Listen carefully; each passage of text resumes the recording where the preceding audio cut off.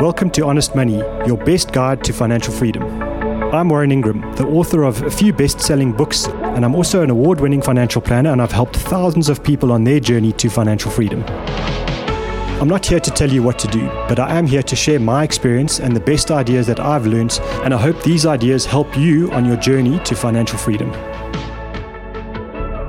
Honest Money is proudly sponsored by OUTsurance. Saving on your car insurance can start by SMSing CAR to 30165. If OUTsurance can't beat your current premium, you can ask them to give you 500 Rand. And if you've been claim-free and with the same insurer for 3 years or more, ask them for 1,500 Rand. Whether it's a saving or possible cash in your pocket, you always get something out. And that's the honest truth. OUTsurance is a licensed insurer and FSP. T's and C's apply. 50 cents per SMS.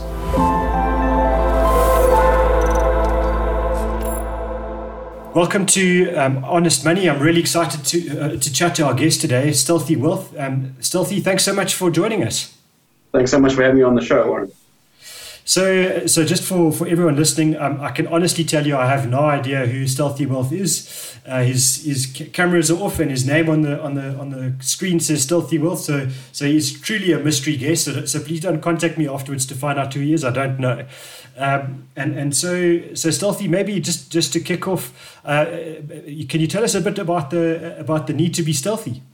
So I run a personal finance blog, and on the blog I disclose pretty much all my dirty laundry as well as my personal financial information. So that's anonymity is just to protect myself and my family's identity. And it kind of adds a cool angle to it, the whole mystery aspect. Okay, great. And so maybe just for people who are not familiar with your blog, tell us about the journey, what Stealthy Wealth is about. So basically, back in 2016, I put together a financial plan to aim to become financially free by the time I was 45. So that's now around 10 years away still. The blog just details some of the decisions along the way, as well as my, the planning that went into it and my reasons behind it. And it just touches on a whole host of different personal finance aspects. Okay, great. And I've certainly read quite a bit of what you've written and followed you on social media. And so, to me, the interesting thing is that you're quite broad in your coverage of personal finance. It's not as if it's just one particular aspect that you keep drumming on about. It's something that obviously whatever is impacting your life or catches your eye, you do the research and you write about. Is that just because it's what's personal to you, or is that a strategy? So most of the time it's personal to me. One of the reasons behind the blog as well is, I was going to be facing a lot of decisions and needing to research a lot of different aspects, in order to put together a financial freedom plan. So I figured, if I'm going to do all this legwork and I'm going to be documenting it anyway and putting together spreadsheets, I might as well share it with, a bigger audience. And if anyone else finds it useful, then that's just a bonus, if I can help anyone else with similar plans or aspirations, I just thought that would be a really nice side effect of something that I was going to be doing for myself. Yeah, fantastic.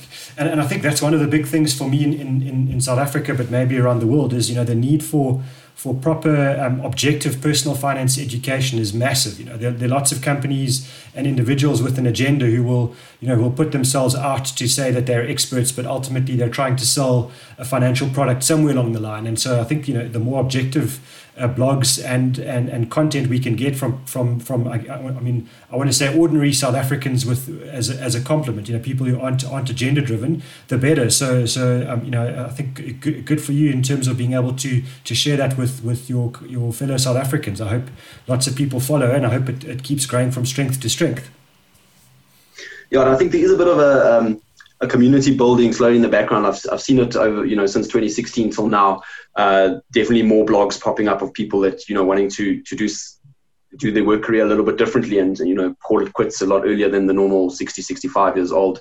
There's communities forming, there's meetups happening. So I think there's a bit of starting to gain a bit of traction in South Africa. Obviously, this type of thing has, been established in the US and UK and the more first world countries for a long time already. And I think, it's great because it makes information easily accessible to ordinary South Africans. And I think also it takes a lot of the intimidation and jargon, out of a lot of the financial aspects. As you mentioned earlier, a company will happily sell you a product, deeply layered in jargon that you don't even really understand what you're getting into at the end of the day. So I think more like the personal finance community that's forming, I think is great because it just breaks down those barriers and allows more people to start talking about, what is generally a taboo topic normally. Yeah, absolutely. And so we've kind of mentioned financial freedom a couple of times already. So that usually means different things to different people. So from your perspective, what does financial freedom mean? For me, it means enough. I don't want to be rich. I don't want to be famous. I just want enough that I can buy my own time back. I always say, when I wake up on a random Wednesday morning, and if I had to jot down the 5 things I'd like to do with that day, my day job, I enjoy it, but I wouldn't say, it's every day would be my first choice of, what I want to do with my time that day. So it's buying back that time to pursue the hobbies and interests that I'm most passionate about.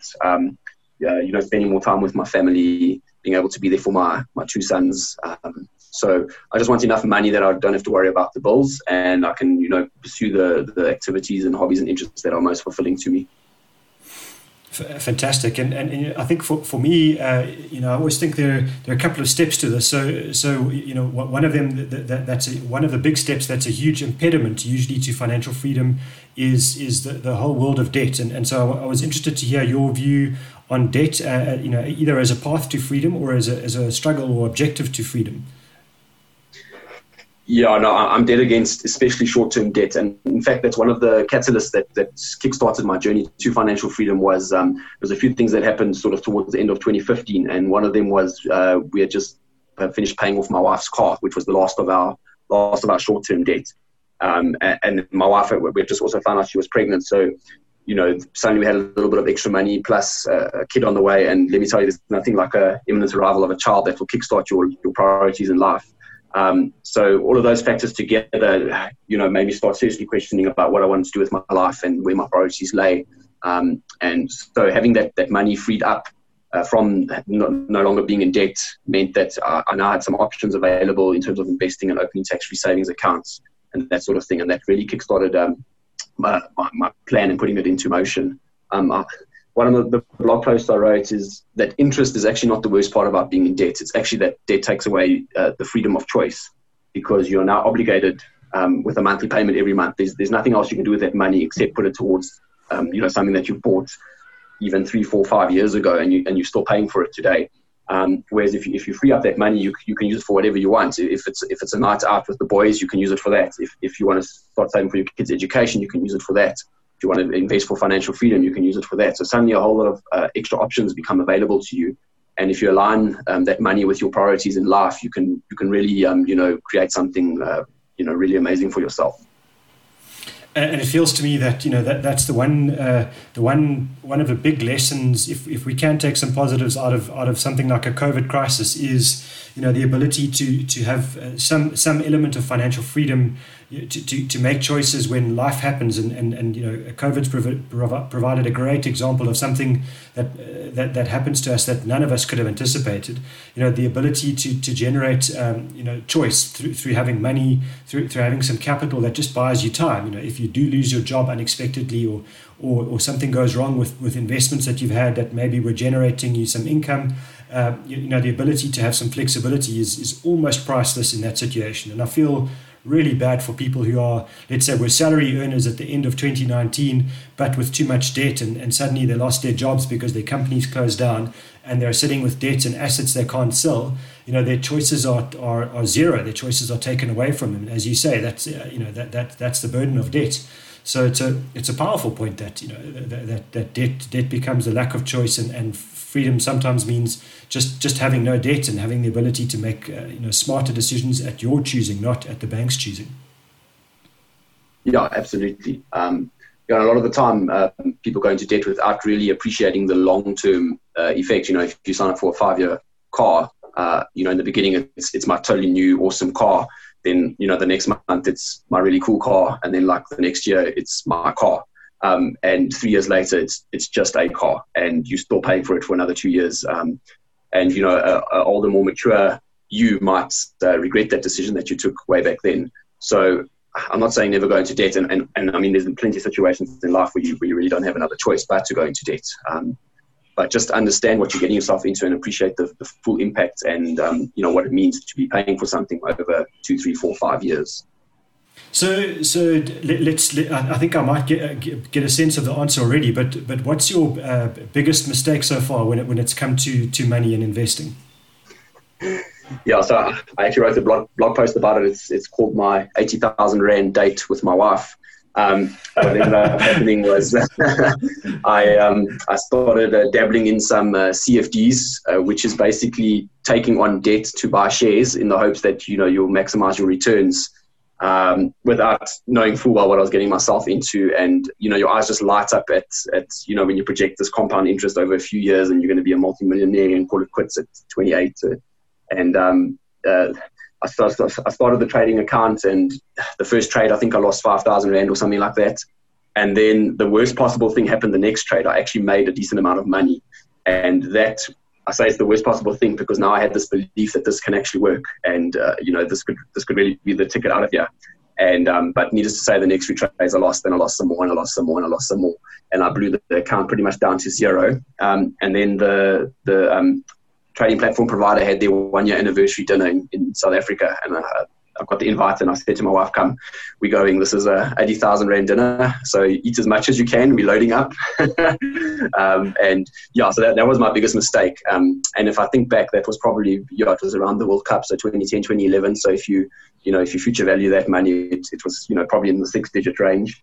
And the rest of where that money came from was ultimately used as a deposit on our first house. So I probably could have doubled that deposit. And, the knock-on effects of that mistake, all the interest I could have saved by having a smaller home loan for the first place, it all adds up. I haven't run the full numbers. I don't actually want to know. It's done, the past is the past. But, some very valuable lessons learned out of it. And I consider it school fees now.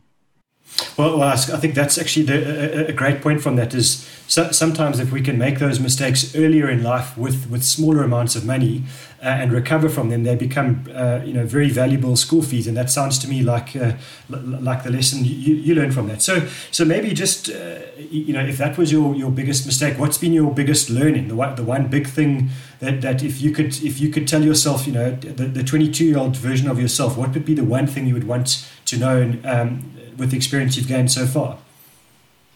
I think it's actually interesting that you asked that, because one of the things that actually came directly out of that dinner was they had some speakers that night, and one of them was Simon Brown of Just One Lap.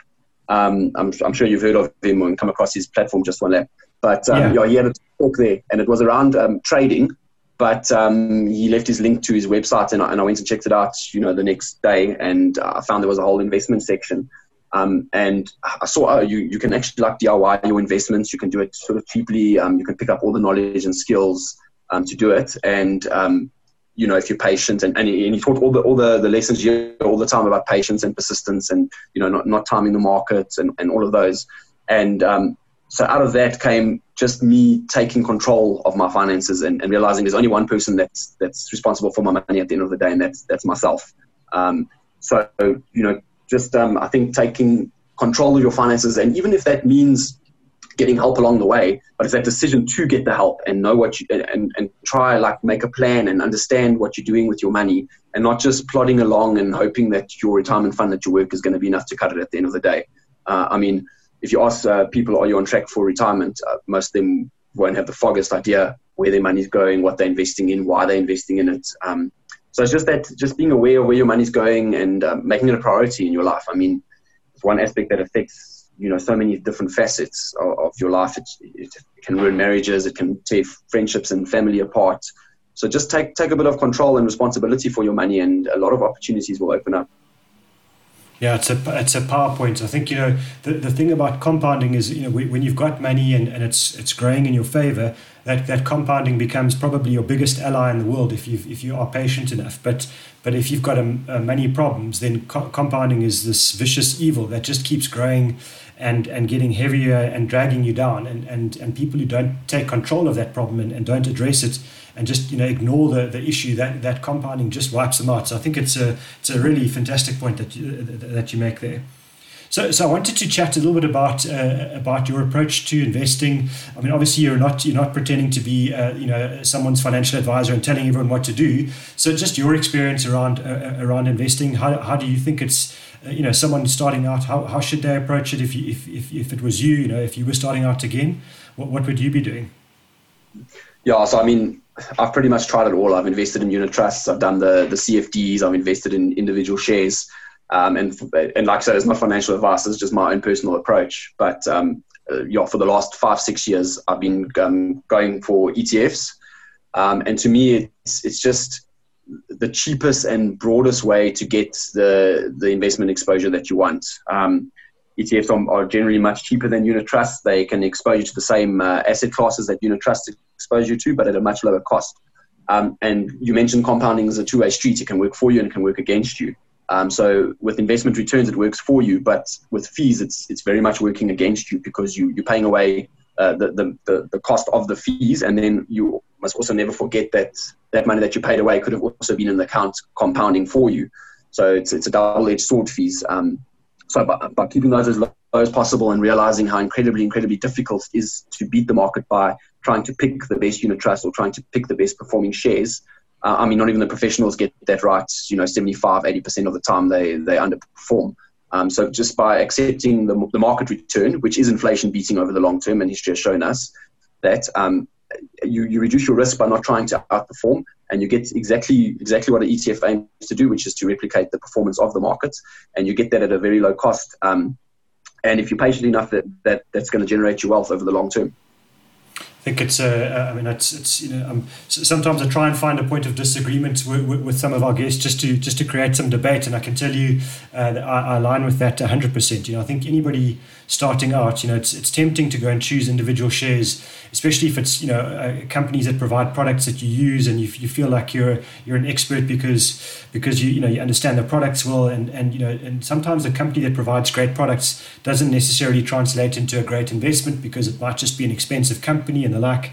And so many times, especially once we get a little bit of knowledge around investing, we start to feel like we're experts, and that little bit of knowledge is often incredibly dangerous to wealth creation, because one thing about investing is it's a great teacher over decades to anybody, and I think the index investment, if it's an exchange traded fund, is a great way to just protect you against some of the things that you don't know yet, and certainly your comment around fees is valid. I think a lot of the time, people would trust just a big brand name because they've read it, they've read about it, or they've seen it on TV, or they hear it on the radio, and they feel if it's on TV or on radio, it must be trustworthy. And sometimes it is, but very often it comes at a heck of a price. So I think it's a great point. That the one thing I would say as well around exchange traded funds is don't be tempted to buy too many of them. I think a lot of the time when I talk to newer investors, they start saying, well, I bought the top 40, then I bought the financial, then I bought the industrial, then I bought the resources, then I bought the gold, and then I bought this and I bought that, and they end up with far too many because they feel they're getting diversification. And I think, sometimes you can be pretty simple. If you're buying the South African market, you can just buy one, buy the top 40 or buy the dividend aristocrats, or if it's global, just buy the world index. You don't have to go and buy every single one just because it's available. That often is a mistake in itself. Yeah, definitely. And I mean, there's now, I think, 76 different ETFs to choose from. So it is getting, the space is getting quite full of options. So I think know what you want to invest in first, and then pick an ETF instead of, the other way around. Maybe just picking an ETF because it's got, the word fourth industrial revolution or artificial intelligence or cryptocurrency or whatever the buzzwords are. Rather, settle on an investment strategy first, deciding how much of your money you want local and offshore, how much in equities, how much in listed properties. Decide on that first. And then find what I do is then I find the cheapest, broadest ETF to implement that asset allocation. So I'm glad you let slip that C word, the cryptocurrencies, because whenever I talk about it, people say I'm too old and I don't know what I'm talking about and I'm past it. So what's the Stealthy Wealth view on cryptos? Yeah, so look, I'm not against people putting a small percentage of their portfolio into something sexier that can possibly outperform, and maybe that's cryptocurrency for some. For others, it could be picking individual shares. For others, it could be livestock farming, whatever the case is. But my view on cryptocurrencies is if it is an industry of the future, there's going to be companies that are going to capitalize on it, and they're going to make they're going to make profits out of it, and they're going to grow, and they're going to expand their business. And as businesses grow and expand, that's the great thing about ETFs. The old companies which are not doing so well and maybe going to become extinct in a few years get booted out of the index, and the newer companies that are growing and maybe in the industries that are expanding, those ones get naturally picked up. So my view on cryptocurrencies is, if it becomes a decent industry and decently sized companies that are profitable emerge out of that, then they'll naturally start appearing in the indexes that the ETFs invest in, and I'll naturally start investing in those companies without even lifting a finger or thinking about it. I couldn't have said it better myself. So we're running out of time, and I just thought,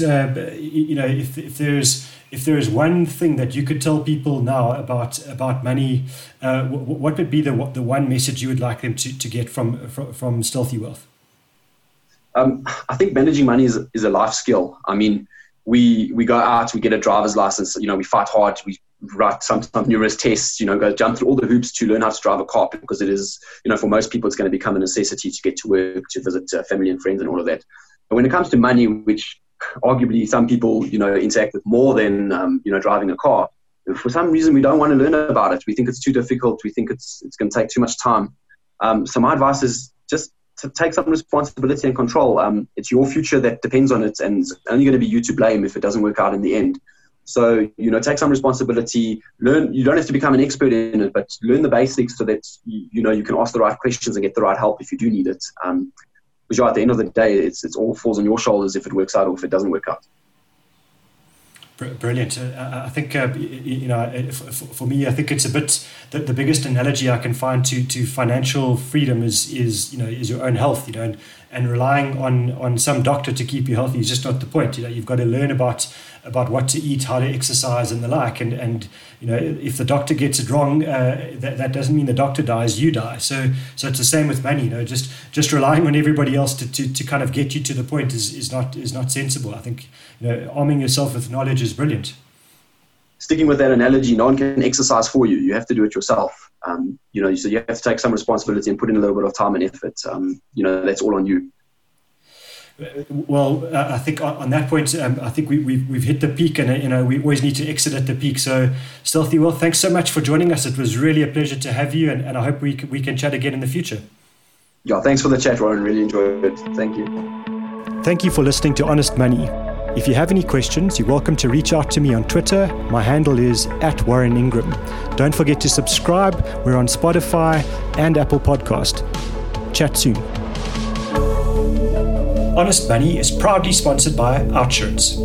Saving on your car insurance can start by SMSing CAR to 30165.